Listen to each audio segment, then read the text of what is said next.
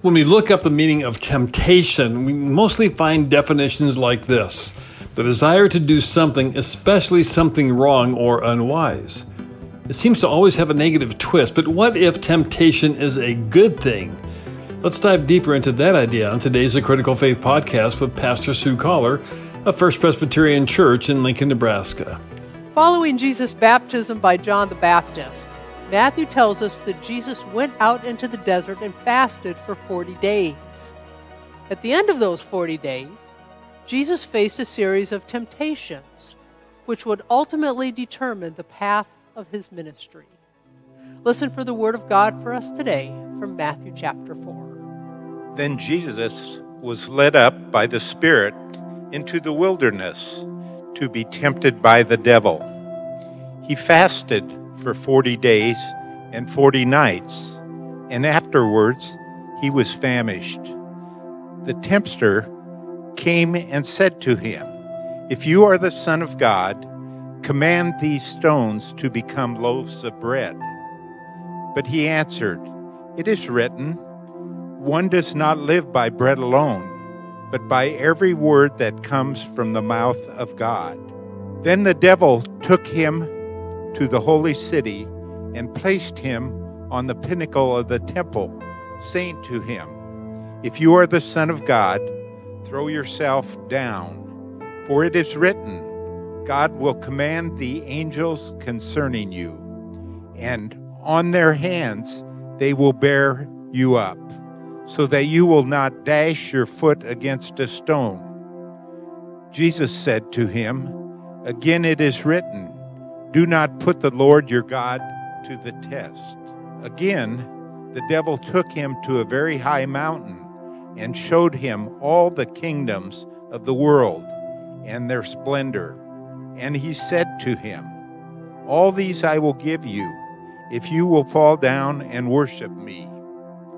Jesus said to him, "Away with you, Satan, for it is written, worship the Lord your God and serve only God."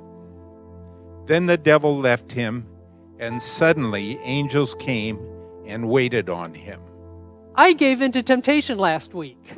Did you? In my case, I saw it coming a mile away, or to be a little bit more accurate, about 5 miles away.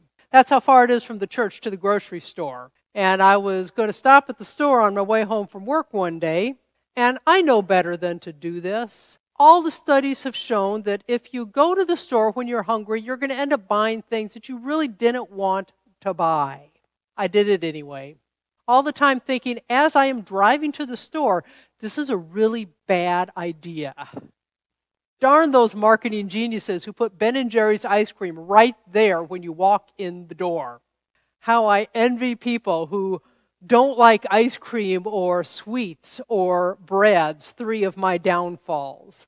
If those things just didn't tempt me, my life would be so much easier, and I'd probably be a little healthier too. In some ways, life would be easier if we weren't tempted.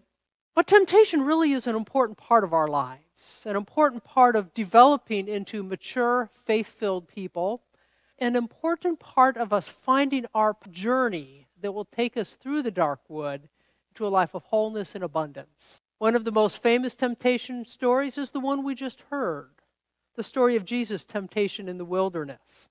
Like many of you, I have read the story my whole life, and I have to admit, most of the time when I think about this story, I was thinking, Jesus is so lucky because he really wasn't tempted like the rest of us are. For every temptation that the devil, the adversary, threw at him, he had an easy comeback, and he turned away. But if Scripture is to be believed, Jesus actually was tempted. The version of this story that we find in the Gospel of Luke is a little bit more blunt, where it says Jesus was tempted by the devil. Matthew just says Jesus went out into the wilderness to be tempted. Luke says, no, he was actually tempted, recognizing that Jesus was both fully human as well as God, not just a God in human form. So he dealt with temptation just like we do. May have handled it a little better. but he still knew what it was to be tempted. But let's look at the nature of those temptations. Jesus was famished after fasting for 40 days, so the tempter tempts him at his point of greatest need. Turn stones into bread. Feed your hunger. But it wasn't just about satisfying his own hunger. It was about proving who he was. If you're really the Son of God, prove it by turning these stones into bread. Feed the hungry. Now, of course, Jesus had compassion for those who were hungry. And in his ministry, he did feed hungry people, but not everyone. He did not eliminate hunger in the course of his ministry. To do that at the snap of his fingers, what a gift that would be to the world. But Jesus said, no, not going to go down that road. The second temptation hit Jesus at one of his strongest points, his faith in God. If you are the Son of God, throw yourself off of this temple, for don't the scriptures say that God's angels will stop you from even stubbing your toe? Prove that you are the Son of God by doing this great miracle. Think about this. If Jesus' whole ministry was about miracles, people would be flocking to him. They would be coming from all over. He wouldn't be able to keep people away from him. And I know we see some of that in the scripture, but if you actually really look, Jesus didn't do that many miracles over the course of 3 years. But if he did, well, wouldn't people believe? And isn't that the goal, that people believe in Jesus Christ? But Jesus said no to that as well. He said there's a difference between testing God and having faith in God. And if Jesus had given in, again, I think he would have had a ton of followers, and I think it would have given a lot of hope to a lot of people. If Jesus can do all these miracles, then maybe he could do a miracle in my life. But faith would have been traded for belief, but only for as long as the miracles still happened. And then there was the third temptation, power over all the nations in this world. If only Jesus would worship the devil. Imagine, in one fell swoop, Jesus could have brought the kingdom of God to earth in its fullness. He could have directed resources to where they were needed. He could have done as the prophet Amos talked about, have justice flow down like water and righteousness like an ever-flowing stream. Hatred, racism, sexism, all would be gone. And of course, then there's world peace. And even then, Jesus said no. Why? Isn't that part of why Jesus came, to bring the kingdom of God to earth? Theologian Frederick Bruner says that if Jesus had said yes, he would have made his work his God. The goal would have been the kingdom, not God. Looking at all three of these temptations on the surface, Jesus was actually tempted to do some very good things. Feed the hungry, do miracles that would change people's lives, fast track the kingdom of God. But just because something is good does not mean it is the good we are called to do. Jesus left the wilderness and he made a choice. He embarked on a different path, one focused on feeding people's souls, not just their stomachs, on healing relationships, not just bodies, on transforming lives, not just political structures. All of those things were good things, and there are people who are called to do that. But that was not the path for Jesus. Can you imagine if Jesus had given in, though? None of those temptations held a cross at the end of them. Even our stories would have been very different had Jesus given in to any of those temptations. We certainly wouldn't be looking forward to celebrating Easter. I can only speak for myself. At times I do give in to the temptations before me, especially the ones for immediate gratification, thus the pint of Ben & Jerry's ice cream that I bought. That kind of temptation I really wish would never come my way, but I'm very grateful for other temptations that have helped me find my way. Years ago, I was tempted to leave a ministry position I was in. I was truly miserable there.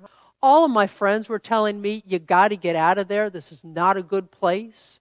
Encouraged me to go find a healthier church. I finally gave in to that temptation. I put my resume out there and started interviewing churches. After turning down several very, very good offers, I realized that I was actually right where my gifts and my passions called me to.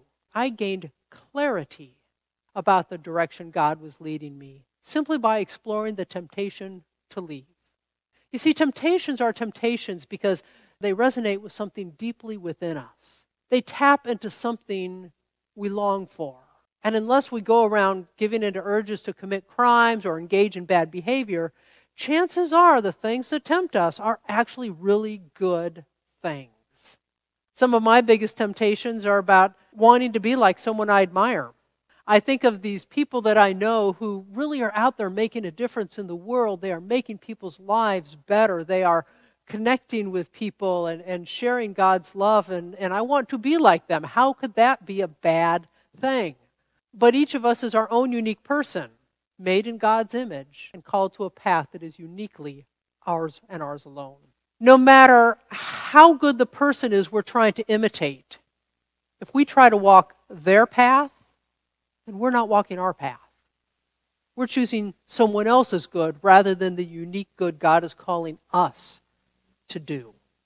Doesn't mean there isn't something in that admiring of other people that can't help shape our own path, but let it inspire us to find our path and not simply copy theirs.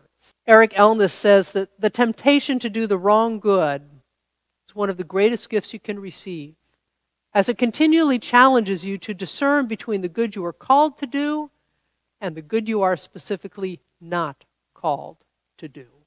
The question I ask is, if I give in to the temptation to do that good, what's the greater good I'm giving up? Am I settling for feeding bodies when I'm being called to feed souls?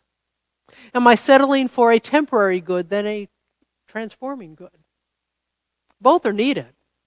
But by asking the question and listening to the voice of the Holy Spirit through, as we've been talking about these past couple weeks, the thunder of 1,000 small steps, can we see the path God is calling us to?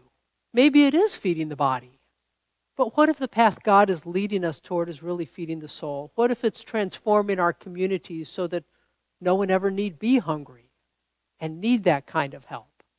It's all about paying attention to the patterns we see in our intuition and our hunches and our flashes of insight and seeing where they lead us. The temptations are just one more piece of those 1,000 small steps that resonate with God's voice. As much as it may challenge us, logic, reason, strategy, they're not always the best tools for hearing God's voice. It made no sense for James and John to leave their father's fishing business and go follow Jesus. Just like it made no sense for Lazarus' friends to open his tomb when Jesus said that their friend who'd been dead for 3 days was alive.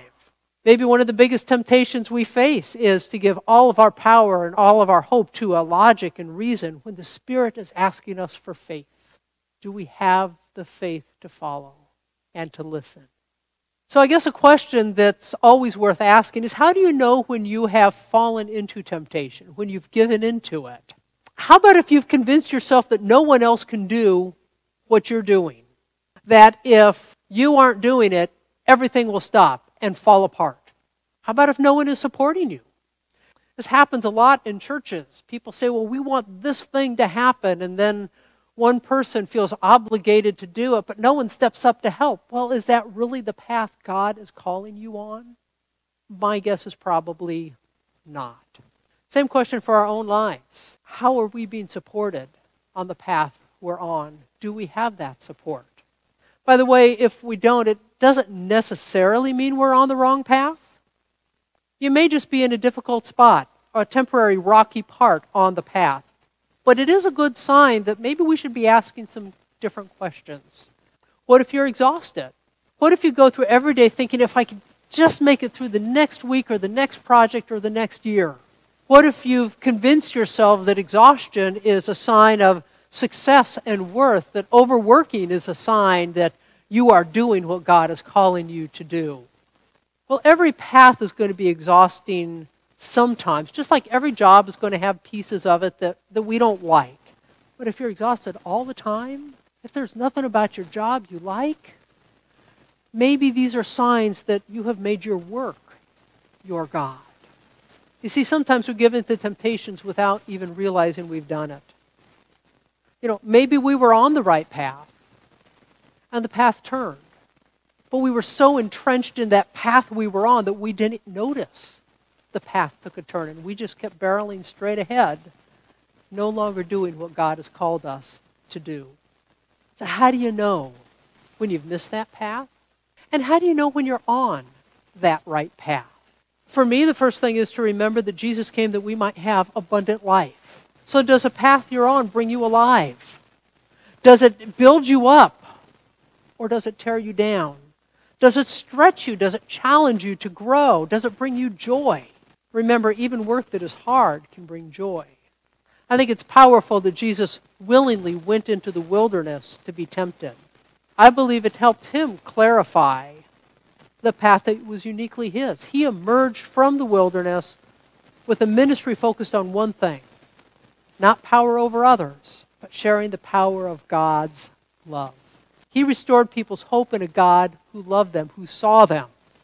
He modeled a way of life that leads to abundance, that leads to joy in life, no matter the circumstances. He called people to rediscover what it meant to be loved by God, what it meant to have God's love shape everything they do. Temptation can do the same thing for us. It can help us discover and clarify our own path. So what tempts you? To do a good that is not yours, and to not do the good that God has specifically given you the gifts and the passions to do. What is the good that tempts you?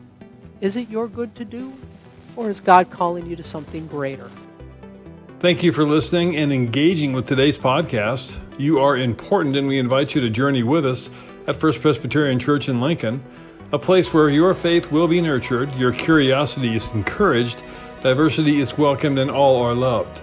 Discover more by going to fpclincoln.org, as well as liking our Facebook page at First Presbyterian Church, Lincoln, Nebraska. And please join us again next week.